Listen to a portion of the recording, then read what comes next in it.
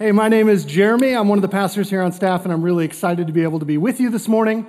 I want to share with you a little bit. Last night, my wife and I had an amazing opportunity. Some of you know us. Some of you, I'm a complete stranger. I understand. My wife and our family have been deeply involved with the cystic fibrosis community for many years because of our sons have cystic fibrosis. And last night I had the opportunity to host a large fundraising event on behalf of the foundation here in town, and it was a really great opportunity.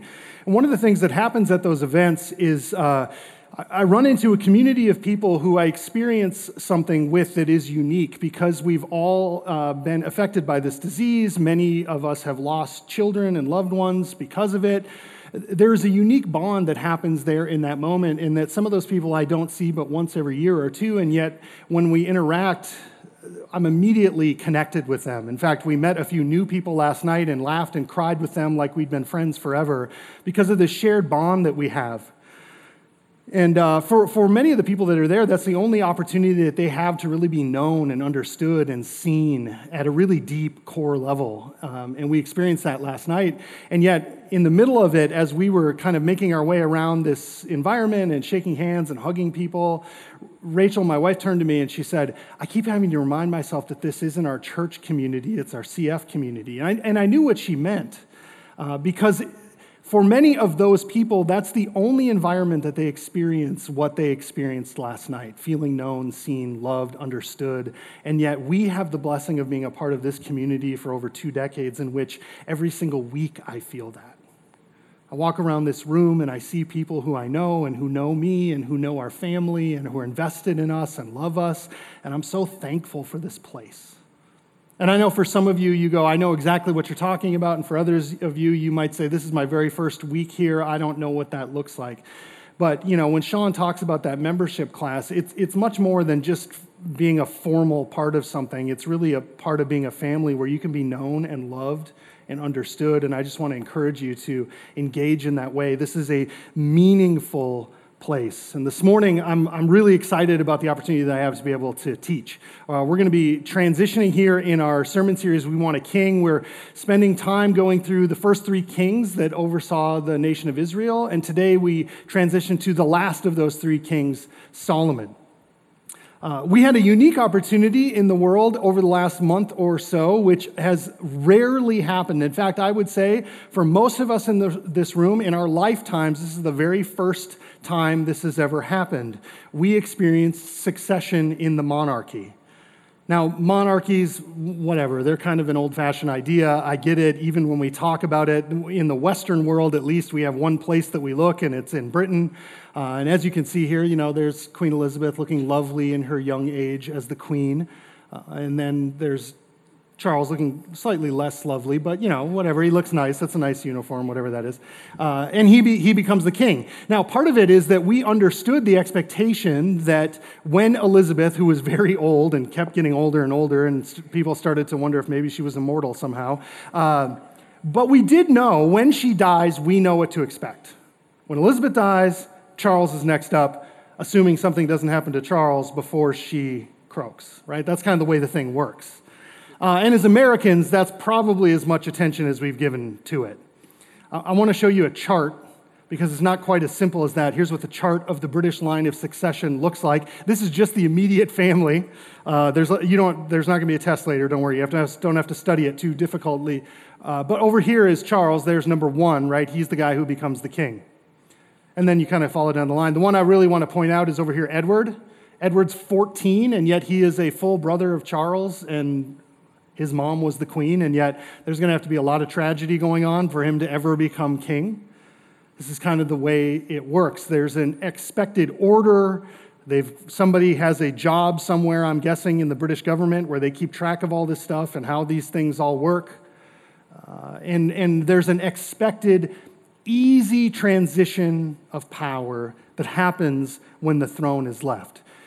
In 1 Kings, as we transition out of 2 Samuel into 1 Kings, we are left with a huge question. And the question is this: who will sit on the throne of the great King David? There's a kind of an awkward moment at the end of 2 Samuel. Last week, Paul led us through, I think it was chapter maybe 24, and it's the last chapter in that book. And in that chapter, David is a vital king who's still making rulings and mistakes and doing all the things that kings do.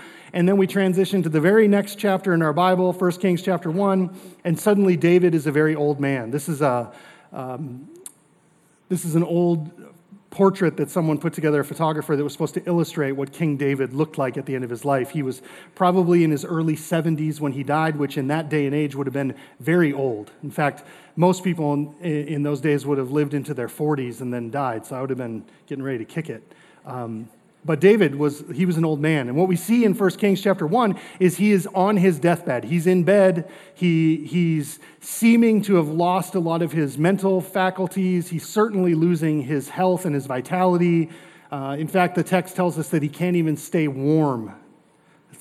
I've never experienced that, but I'm guessing at the end of your life, that's not a good thing. And David is doing what David has done his entire life, which is blowing off his responsibility. I'd love to tell you that the Bible tells you that the weaknesses that you have younger in life do not become weaknesses later in life, or you overcome them. And yet there's a lot of stories that tell us, no, you're going to struggle with many of the same things you struggle with younger in life. And David is no different. David should have been wisely planning for succession. Instead, he is now at the point where he's almost going to die, and he doesn't seem to really even know what's going on around him. And what it leaves is a power vacuum there in the nation. There's a quote here from a famous novel called The Prince by a man named Machiavelli. It says, "The best fortress which a prince can possess is the affection of his people." And we see that as David is starting to disappear from public life, what he is beginning to lose is the trust of those that are around him, that he is going to do the right thing.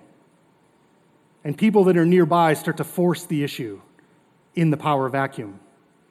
Now, I know that I said that it wasn't quite as neat and tidy as that British line of succession illustrated, but there was an expected way to hand down authority. It was through the eldest son. That's kind of how it went, even in the ancient Near East, even in a kingdom. Here's the problem in David's life. His life is a mess, and we've studied it. Here's what his boys in his most acceptable part of his family, his wife and his first three sons would have done this. The first one would have been Amnon. The problem is Amnon is the one who raped his half-sister and then was murdered by his brother Absalom. So he's out of the picture. And then Absalom, rather than saying, I'm going to wait on my father's affections, because David loved Absalom, he decided to orchestrate a coup early in life and take over the kingdom before David was really ready to hand it over. And Absalom ends up hung up in a tree by his hair and gets stabbed by a sword and died. A whole thing. It's a mess. Absalom's now dead, which leaves the third guy up, Adonijah, catchy name that he has. But Adonijah has watched the mess that his older brothers have committed, and it seems, although we don't know much about him, that he has committed himself to waiting it out. I'm going to wait until dad dies or gets close to death and he hands the kingdom to me, and then I'll be the rightful heir to the nation. The problem is David neglects to ever do it. In fact, it's starting to look like David's going to die and never hand off the authority of the kingship, and so Adonijah takes on himself the ability to be inaugurated as king. So he gathers together some folks. He gets Joab, who's the general of the army, and he gets one of the key the priests of the religious order there in town, and he gathers them together along with all of his supporters, and they go about a half mile outside of the city walls, and he orchestrates a ceremony in which he will declare himself king. I'm the king. After all, I'm the rightful next up, and David is asleep at the wheel, and so I'm going to take this on myself. And so he's having this moment where he's being inaugurated as king, a giant meal in which all the friends are gathered together. In the background, we have two characters that arrive back on the scene who haven't showed up for about 2 decades, Bathsheba. I don't know if you've been following the series, you know Bathsheba is a woman who David took from her husband, slept with her, got her pregnant, orchestrated that her husband would be murdered in battle so that he could cover up his sin. Nathan, the prophet, knows what has happened and confronts David. And David is embarrassed, humiliated, shamed, and repents for his sin. And the punishment that is enacted is that the baby that is conceived between him and Bathsheba dies in infancy. But he brings her in and makes her a wife, and he impregnates her again, and she has a son named Solomon. And inside the palace, while this intrigue is happening just outside of the city walls, orchestrating a new kingship, Bathsheba goes to her friend Nathan the prophet, who they obviously have a relationship because of the way he defended her all those years ago, and she says, I don't know if you know what is going on, but there is big trouble afoot. Adonijah is out there taking the kingship for himself, and I don't know if you noticed, but we weren't invited to the party. And that's not a good sign. Because I know what's going to happen. When David is no longer here to protect us, they're going to kill me, and they're going to kill you, and they're going to kill my boy Solomon, and that's unacceptable. We got to do something about this. And Bathsheba then says to Nathan, I don't know if you know this, but David, when Solomon was born, made a promise to me. He said that Solomon would be the one that would take his throne. Now, the interesting part about that is that there is nowhere in the text, in 1st or 2nd Samuel, where this conversation ever is recorded. That doesn't mean it didn't happen, but we don't have any evidence of it in the text.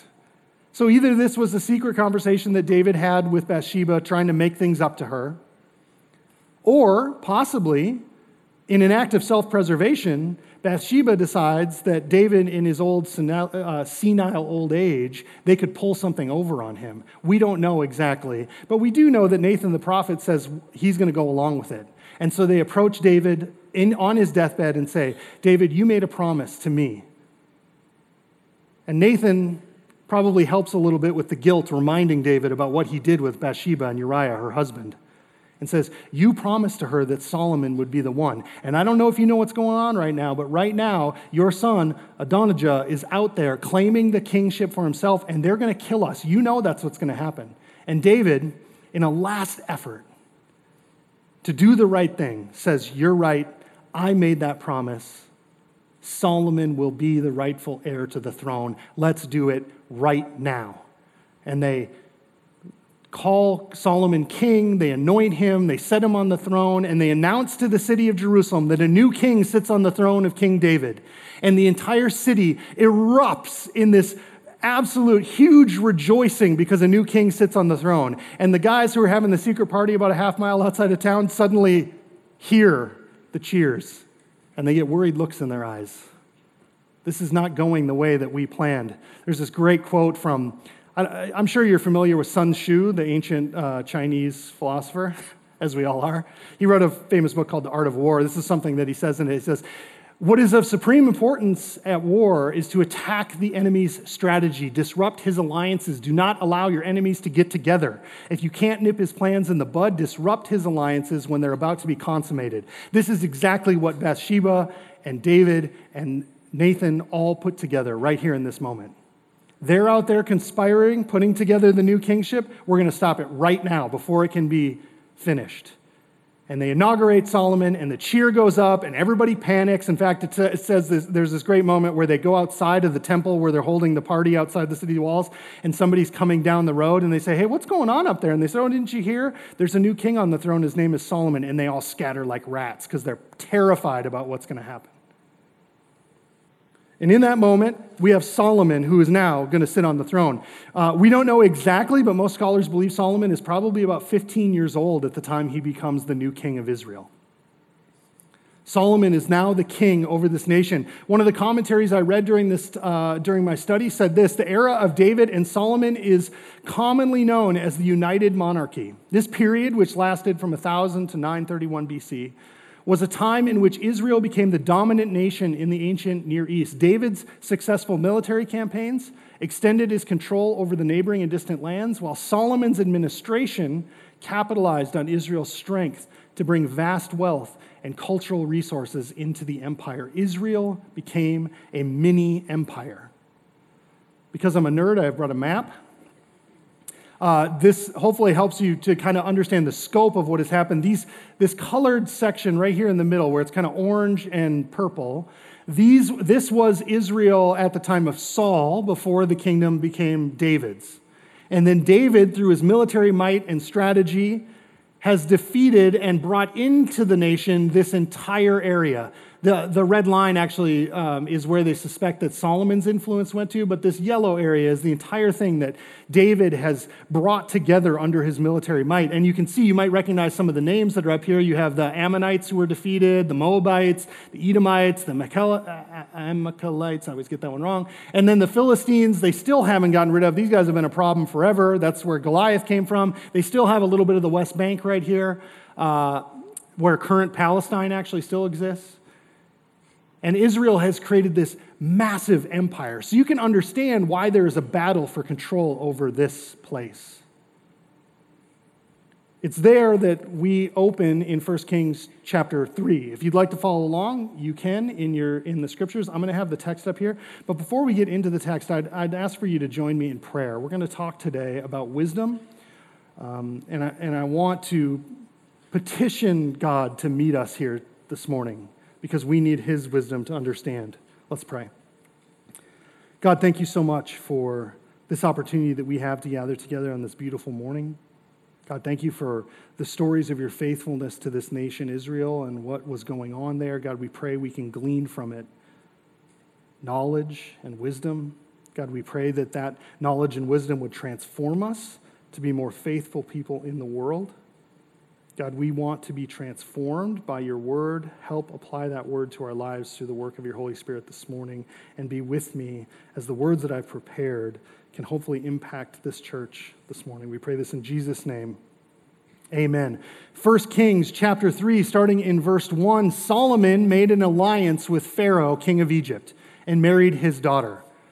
So I'll stop there for a second. If you want evidence of how influential Israel has become, how big they are, how powerful they are, Solomon, in one of his first acts as king, demands an alliance from Pharaoh. Notice it doesn't say Pharaoh came to Solomon, the new king, and asks for his daughter.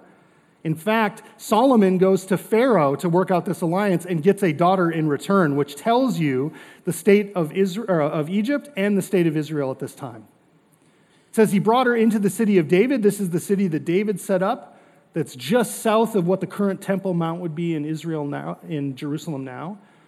And he brought her there until he finished building his palace and the temple to the Lord and the wall around Jerusalem. One of the things Solomon is going to do is he's going to build the great city of Jerusalem, and he's going to build the first official permanent temple to the Lord and centralize worship for Israel in this place. That has not happened yet. It's underway. It says the people, however, were still sacrificing at the high places. If you remember, over the last number of months as we've been working through this, particularly when we go back to Samuel, the prophet, he would work around the countryside and lead worship in all these communities. And in those communities and nearby, they had high places, places where they would conduct religious ceremonies. They were still sacrificing at this point at the high places because the temple hadn't been built. Solomon showed his love for the Lord by walking according to the instructions given to him by his father David, except he offered sacrifices and burned incense on the high places. What were the instructions that David gave him? My son Asher is turning 15 next week, so reading about a father installing his 15-year-old son as the king of the nation, I can feel the tension that goes along with that. And so I understand the instructions that David gave to his boy. Here's what he says: be strong and act like a man. Observe what the Lord your God requires. Walk in obedience to him. Keep his decrees and his commands, his laws, his regulations, as is written in the law of Moses. Do this so that you may prosper in all you do and wherever you go, and that the Lord may keep his promise to me. If your descendants watch how they live, and if they walk faithfully before me with all their heart and soul, you will never fail to have a successor on the throne of Israel. The text tells us that Solomon lived out the instructions that David gave him on his deathbed to follow after God. So the king, Solomon, went to Gibeon to offer sacrifices, for that was the most important high place, and Solomon offered 1,000 burnt offerings on that altar. Solomon, in one of his very first acts, in an effort to honor his father David's legacy, takes an entourage to Gibeon, the most important high place in the nation, and he brings with him 1,000 sacrifices to be made on this place. It is quite the ordeal.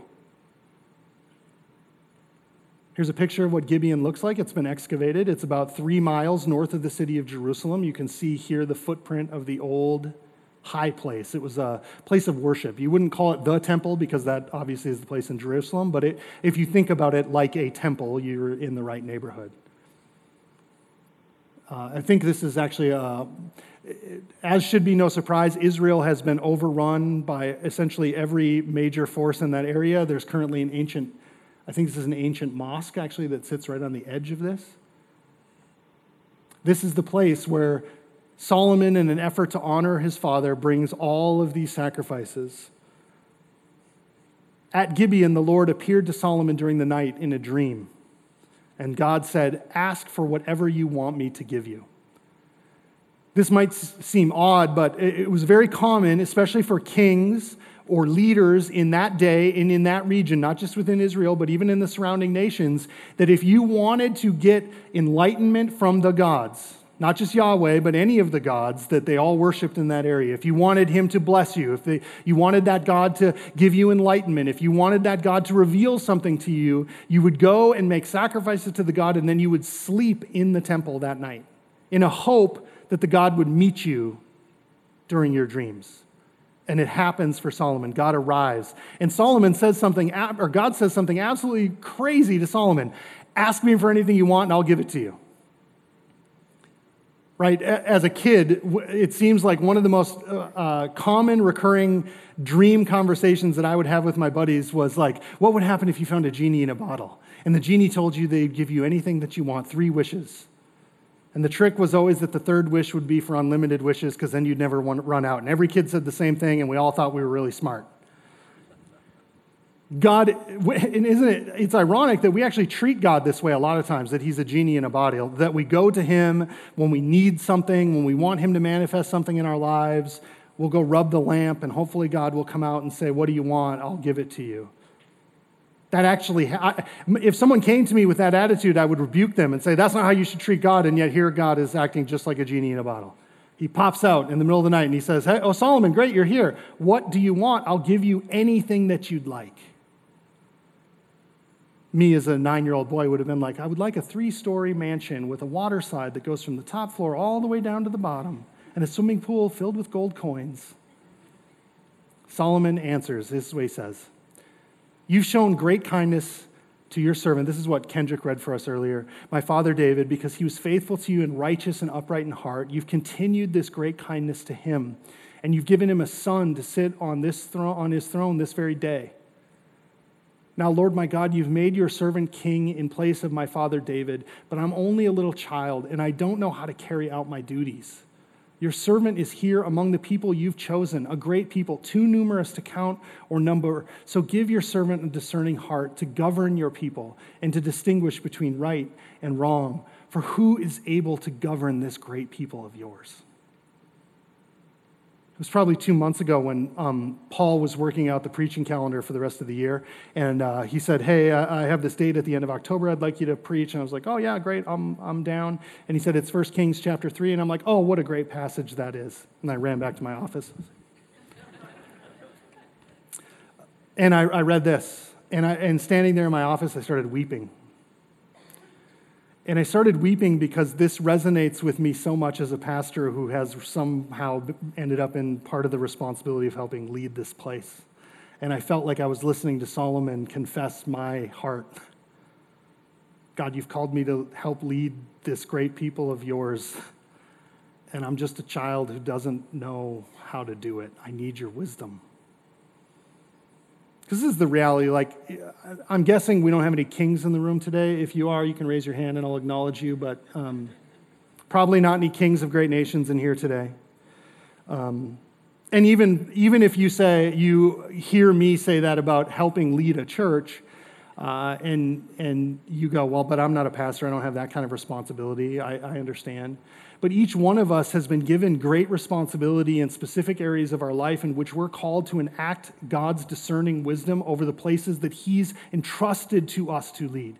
Maybe you have a business, maybe you have a family, maybe you have a spouse, maybe you have children, maybe you have a classroom of kids that you care for. Maybe you've just been placed in a neighborhood in which you're asked to be responsible. The reality that we see Solomon acknowledge here is that he is in over his head. And the gift that we're given in Solomon's confession of this is that he's 15 years old. He's a young teenage boy who's been given this gigantic empire to rule. And he realizes, because it seems totally obvious, I don't have the faintest idea how to do this and to do it well. We would serve ourselves well to take the gift of his humility and apply it to our own situations. Because this is the reality of every area that we're called to lead.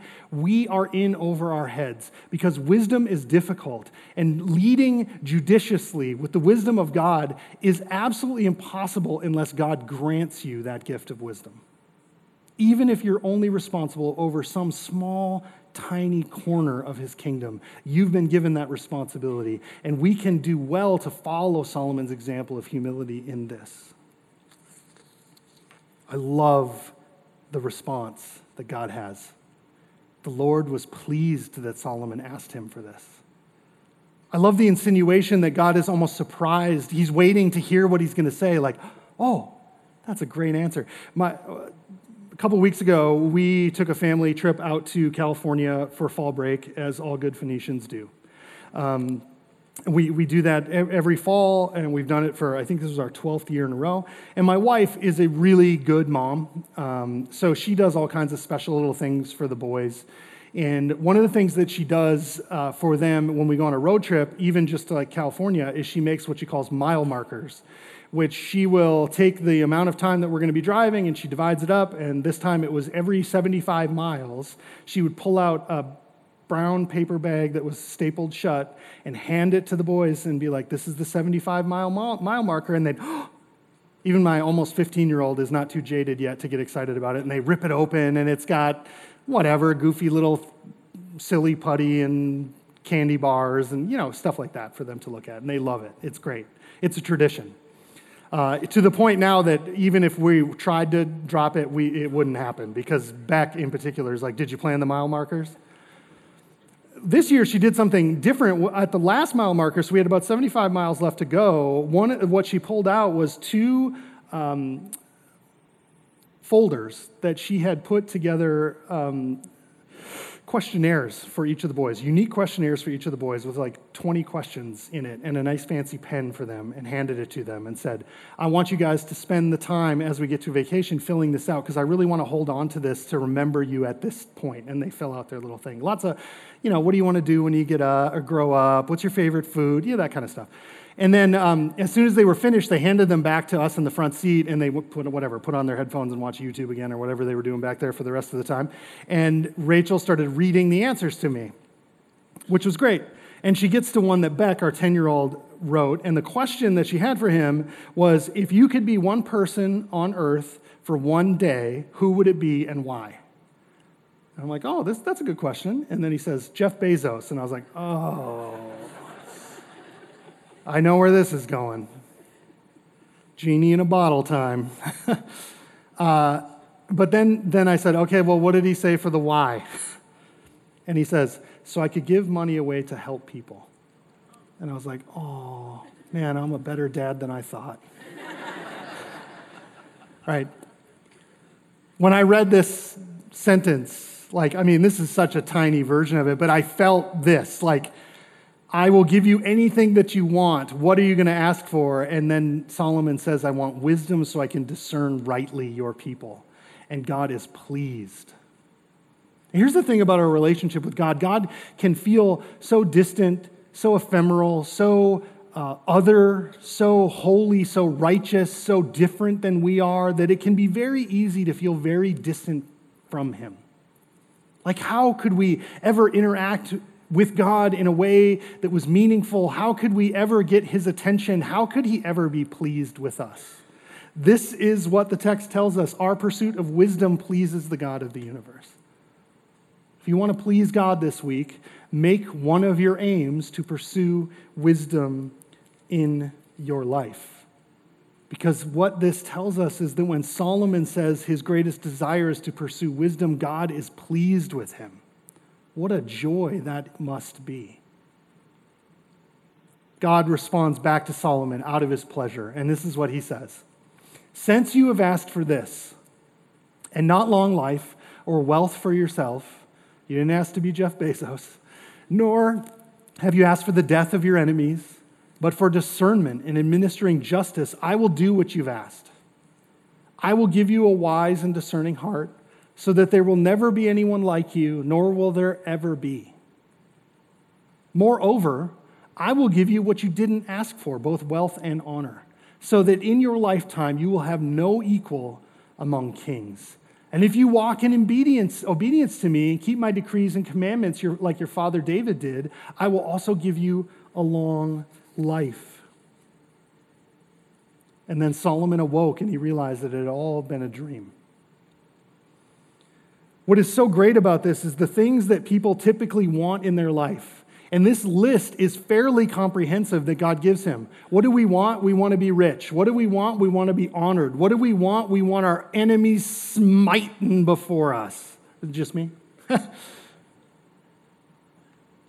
What do we want? We want to live a long life. What do we want? We want to be remembered. What do we want? We want to be great. But Solomon unlocks in his question the key to all of those things that we actually want, which is wisdom. God says, because you chose wisdom, you will get all the other things that you didn't ask for.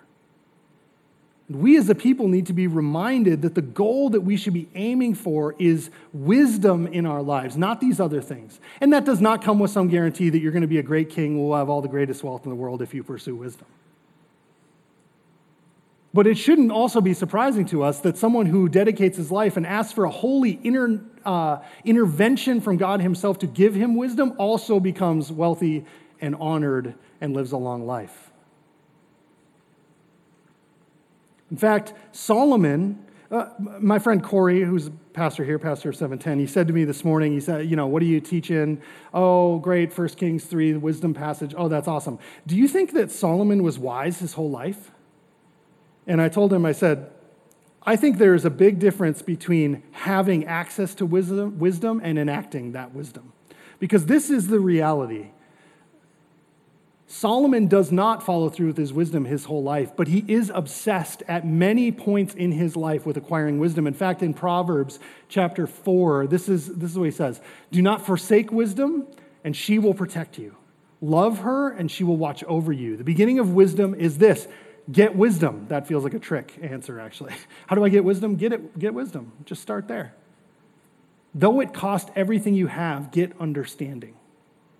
Solomon understands the importance of the pursuit of wisdom in his life, and what he gives instruction in is that it should be a primary focus for people who want to live faithfully under the God of the universe. Pursue wisdom. How do I start getting wisdom? By getting wisdom. Now that seems tricky, but fortunately for us, Solomon expanded on some of his ideas on wisdom. In fact, if you'd like to, the book of Proverbs is mostly written or at least pulled from the tradition of Solomon's great wisdom, and you can read through the whole thing. In fact, if you're a woman in the room, I'd love to encourage you to join the women's ministries team who is leading a study through Proverbs right now on Wednesday mornings and evenings that will help you understand some of this. But just let me give you a quick overview of some of the things that Solomon says wise people do, because I think it would be helpful. If the key to getting wisdom, to having wisdom is to get wisdom, that's not super helpful. What do wise people do? On the left-hand side here are individual proverbs from the scriptures. And then I've kind of summarized what I think those things are trying to say here on the right.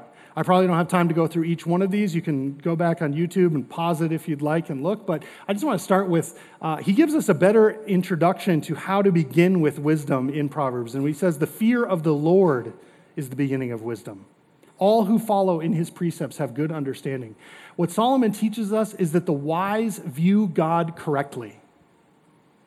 I know the phrase that the fear of the Lord feels like really kind of an awkward phrase, but what he is trying to get at is this idea that the wise people put God in his proper place in our lives. We understand that our concerns for things and our concerns about how people view us are absolutely secondary to the God who rules over all things. If we put him first, if because of our fear of him, we concern ourselves with his opinion first, we will begin to find wisdom. Secondly, the wise listen to God's voice. The Lord gives wisdom. From his mouth comes knowledge and understanding. You go, well, I haven't been to a temple and had a dream ceremony recently. How do I hear from God? The scriptures are God's word to you and to us. And you can hear from him by spending time in his word. Wise people listen to God's voice. Secondly, the wise submit to other wise voices. We live in a drastically individualistic culture. It's all about you and what you think. And even if you have strong opinions, that's good for you. It doesn't really affect me unless I want to let it affect me. That is not what wisdom describes. Solomon says, listen to advice and accept discipline, and at the end you'll be counted among the wise. Wise people listen to other wise voices. That is what community in the church looks like. When I talk to my almost 15-year-old, I tell him there's two ways that you can get wisdom. The first one is that you can bang your own head against every wall and learn every lesson on your own. That's the hard way. That's the dumb way. And you're going to do some of that. The second way is to be open to listening to the voice of other people who banged their head against the wall on your behalf. You can learn from their mistakes and from their wisdom and from their experience. And in the church community, you have a unique opportunity to being wedded together with other people who are also concerned with pursuing wisdom. And you can seek it together.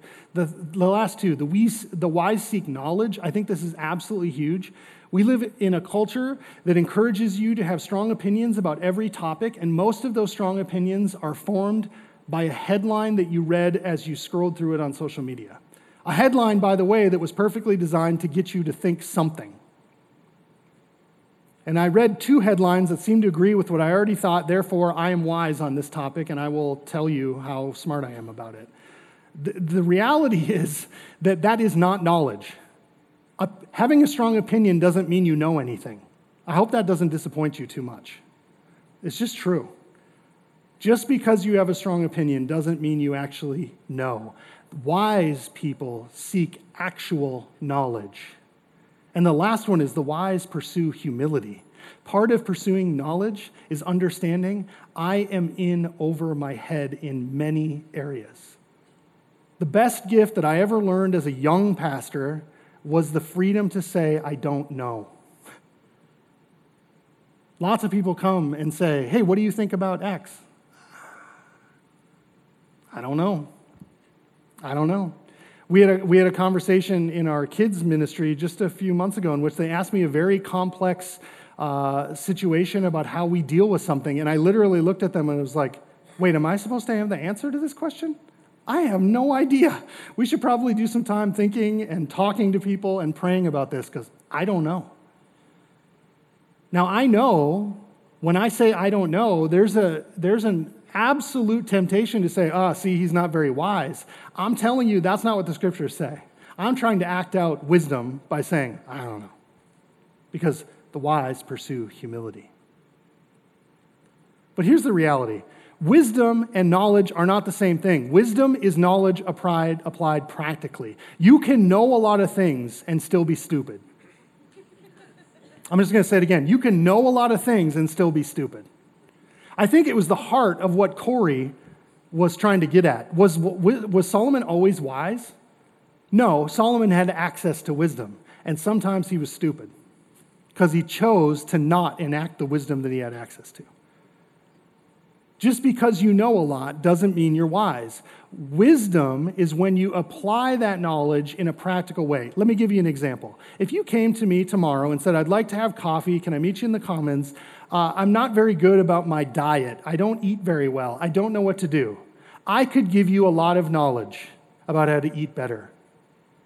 But all it takes is one look at me, and asking me how much I weigh, and you would go, wait a second, you have not applied that knowledge very practically. I am not very wise when it comes to my diet. Shocker. Wisdom is taking that knowledge and saying, and therefore, because I know how to eat well, I also eat well. I don't. That's the difference. Wisdom is when that knowledge is applied practically. Well, good news for us, the scriptures give us a story about how Solomon took that wisdom and applied that knowledge and applied it to a practical situation, and it was demonstrated as wisdom. Here's how the story opens. Solomon, doing one of the jobs that kings in that day did, was he also served the role as judge. And before him, two women come in. These are two prostitute women who live together in a home, and they both had babies within 3 days of each other. And so they are living in their socially outcast poverty situation, both raising brand new babies in this desperate moment. And they come before the great king of the nation. Part of wisdom is paying attention to the small places that other people tell you don't matter. But that's a side point. Here's what they say. During the night, this woman's son died because she laid on top of him. So she got up in the middle of the night, and she took my son from my side while I, your servant, was asleep, and she put him by her breast, and she took her dead son and put him by mine. And then the next morning, when I got up to nurse my son, and he was dead, but then I looked at him closely in the morning light, and I realized this was not the son that I bore. The other woman said, no, the living one is my son, the dead one is yours. But the first one insisted, no, the dead one is yours, the living one is mine. And so they argued before the king. You can imagine the scene. The important, honorable, wise king sitting on the throne has these two ladies yelling at each other over this absolutely horrifying situation. While the baby is sitting here and they're trying to decide who gets the baby who's left. This is like movies in the 90s where if you said, man, if they just had a cell phone, this would all be solved. If they just had a DNA test, this would have been very easy, but unfortunately they did not. But Solomon, because he's wise, knows what to do. Are you ready? Here comes Solomon's wisdom. He says, bring me a sword. So they brought a sword for the king. And then I'm sure they're wondering, what is he going to do? And he says, here's what we're going to do. We're going to cut that baby in half. And we're going to give half to that lady and half to that lady. That's how we'll solve it. You both want to argue about the baby? Great, we'll cut the baby in half. You each get half of the baby. That sounds crazy. Is it just me? Or does that sound like a really, wait, I thought this guy was wise. The solution is cut the baby in half? That seems like a problem. What comes next is where knowledge becomes wisdom. Because here's what happens. The woman whose son was alive, the real mom, was deeply moved out of love for her son. And she says to the king, please don't hurt the baby. Don't kill him. Let her have the baby. And the other woman says, neither of us are going to have him. Cut him in two. And Solomon knows what this means. He says, the baby should go to the first woman. Her concern for him demonstrates who's really the baby's mother. See, the other lady, in her grief, is willing to hurt or harm anyone just so that they can feel the pain that she's feeling. And the first woman is willing to give up almost anything because of her deep love. And the king's wisdom is demonstrated. In fact, what it says is that Israel heard this verdict by the king, and they held the king in awe because they saw how he had wisdom from God to administer justice. No one would have come up with this solution, but someone who had supernatural wisdom from God, because this solution is crazy, and yet it worked. It did exactly what he thought it was going to do. It elicited truth. Israel's response feels like our response. We long for the wisdom of God to be lived in our midst. We might neglect to acknowledge that that's true. We might be in denial about the fact that we long for this, but deep within each one of us is an acknowledgement that the world is a messy, messed up, ugly, hard place. And what we want more than anything is someone to be wise. We want reassurance that someone knows what the heck is going on. We want reassurance that it's all going to be right someday. We want reassurance that there is a king who can make judgment that is right. That's what we really want. Now, part of what makes it messy is we want that to be us. I want to be that king. But I know myself, and I'm not even close. But I long for the wisdom of God to be lived among us. In my community, my redemption community that I help lead, we've been working through the book of Hebrews, reading a chapter a week and reading through it. In Hebrews chapter 1, if you're not familiar, the book of Hebrews, the letter of Hebrews, was written following the life, death, and resurrection of Jesus and his ascension. It's written to a church primarily made up of Jewish converts to following Jesus the Messiah. And what that letter is really attempting to do is try to integrate this idea that Jesus is the faithful Messiah that Israel's been waiting for, and how that integrates with this long history of faith that they've had. It's written 1,000 years after this moment, but it's really attempting to try to integrate these things. How is Jesus the King today fit together with this old faith that we've always had? And here's what the letter opens with saying. In the past, God spoke to our ancestors like David and ancestors like Solomon, through the prophets of many times and in various ways. But in these last days, he's spoken to us by his Son, whom he appointed heir over all things, and through whom also he made the universe. The Son is the radiance of God's glory, the exact representation of his being, sustaining all things by his powerful word. Solomon is held in amazement because he's given the diluted gift of God's wisdom to him to interact with the world. And to follow Corey's question, he doesn't always choose to enact that wisdom. In fact, there are many times he falls down. A spoiler alert, things don't always go well for Solomon. In fact, the end of his life is kind of a mess. What Hebrews tells us is that when we look back at stories like this, when we look back at men like Solomon, when we look back at prophets like Nathan, and we see pictures of God's wisdom breaking through into humanity, it was just a taste of what God had to offer. And in Jesus, he inhabits humanity personally and comes to walk among us. The people of Israel are amazed by the way Solomon can enact wisdom. How amazing is God himself walking among us? His name is Jesus. And he is the wisdom of God made manifest among us. He is the king that sits on the throne for all eternity. Solomon gets a good 40 years, and that's about it. We talk about his empire, the small little part of the world that existed for a short period of time. Jesus, the creator, the sustainer of all things, sits on the throne, ruling with wisdom, perfectly enacting his knowledge, and he will do so for all eternity. And folks, we've been invited into his kingdom. We get to stand in awe of that king. Not Solomon, who's going to let us down. Not Solomon, who's going to screw it up. Not Solomon, who's going to die. Jesus.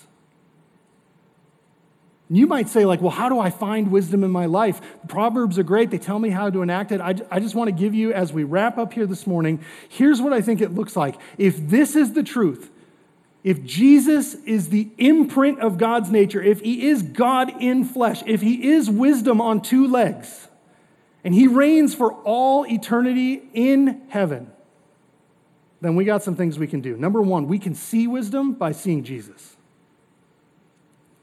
I love that this story couples these two things together. One, Solomon asked for wisdom. Two, he enacts wisdom. Great, that's awesome. One story. I'm never going to have to deal with that situation in my own life, I don't think. The Gospels let us watch Jesus walk through 3 years of his ministry, and we get to see in countless places how he encounters people, how he treats people, what he confronts, what he teaches. We get to see wisdom enacted in all kinds of parts of life, because we can see Jesus. Spend time in the Gospels. Secondly, we can enact wisdom when we act like Jesus. If you want to be a wise person and act wisely, try to emulate Jesus, because he is the demonstration of what wisdom looks like. And lastly, if we long to be near wisdom, then we can be near wisdom when we're near Jesus. This is the truth of what the gospel says. that if we are wise and we humble ourselves and admit that we need a Savior because we are not the kings who can figure this out on our own. We have failed. We have fallen. But Jesus has fulfilled it all. And he has offered to draw us close. We can be engrafted into his kingdom. We can be heirs with him by putting our faith in him. Then if we desire to be near wisdom, then we should be near Jesus. And we can be near him by abiding in him through prayer, through the corporate gatherings, through spending time in the scriptures, through spending time in community with other believers, encouraging each other to follow him. Wisdom is near at hand, and we can spend time with him. I'm going to invite the worship team up, and we're going to spend some time in communion together, and I want to recast communion for us this morning as we take communion. When you came in this morning, there was a cup with a wafer and juice there on your chair. I'd love for you to grab that and start preparing yourself, because what communion does is invite us to participate in remembrance in the life of Jesus, in the death of Jesus, in the resurrection of Jesus. For those of us that are here today, this morning,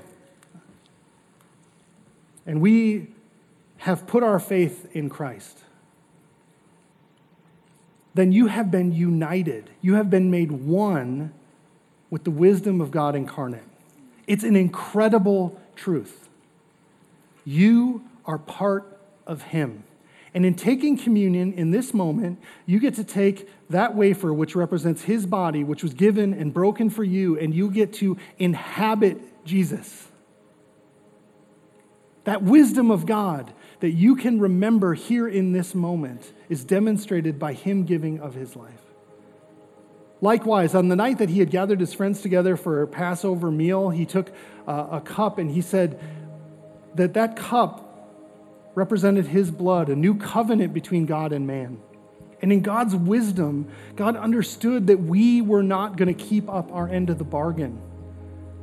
And so in his wisdom, he kept up both ends. He sets the expectation and he meets it. And then he tells us we get to participate in that covenant through faith.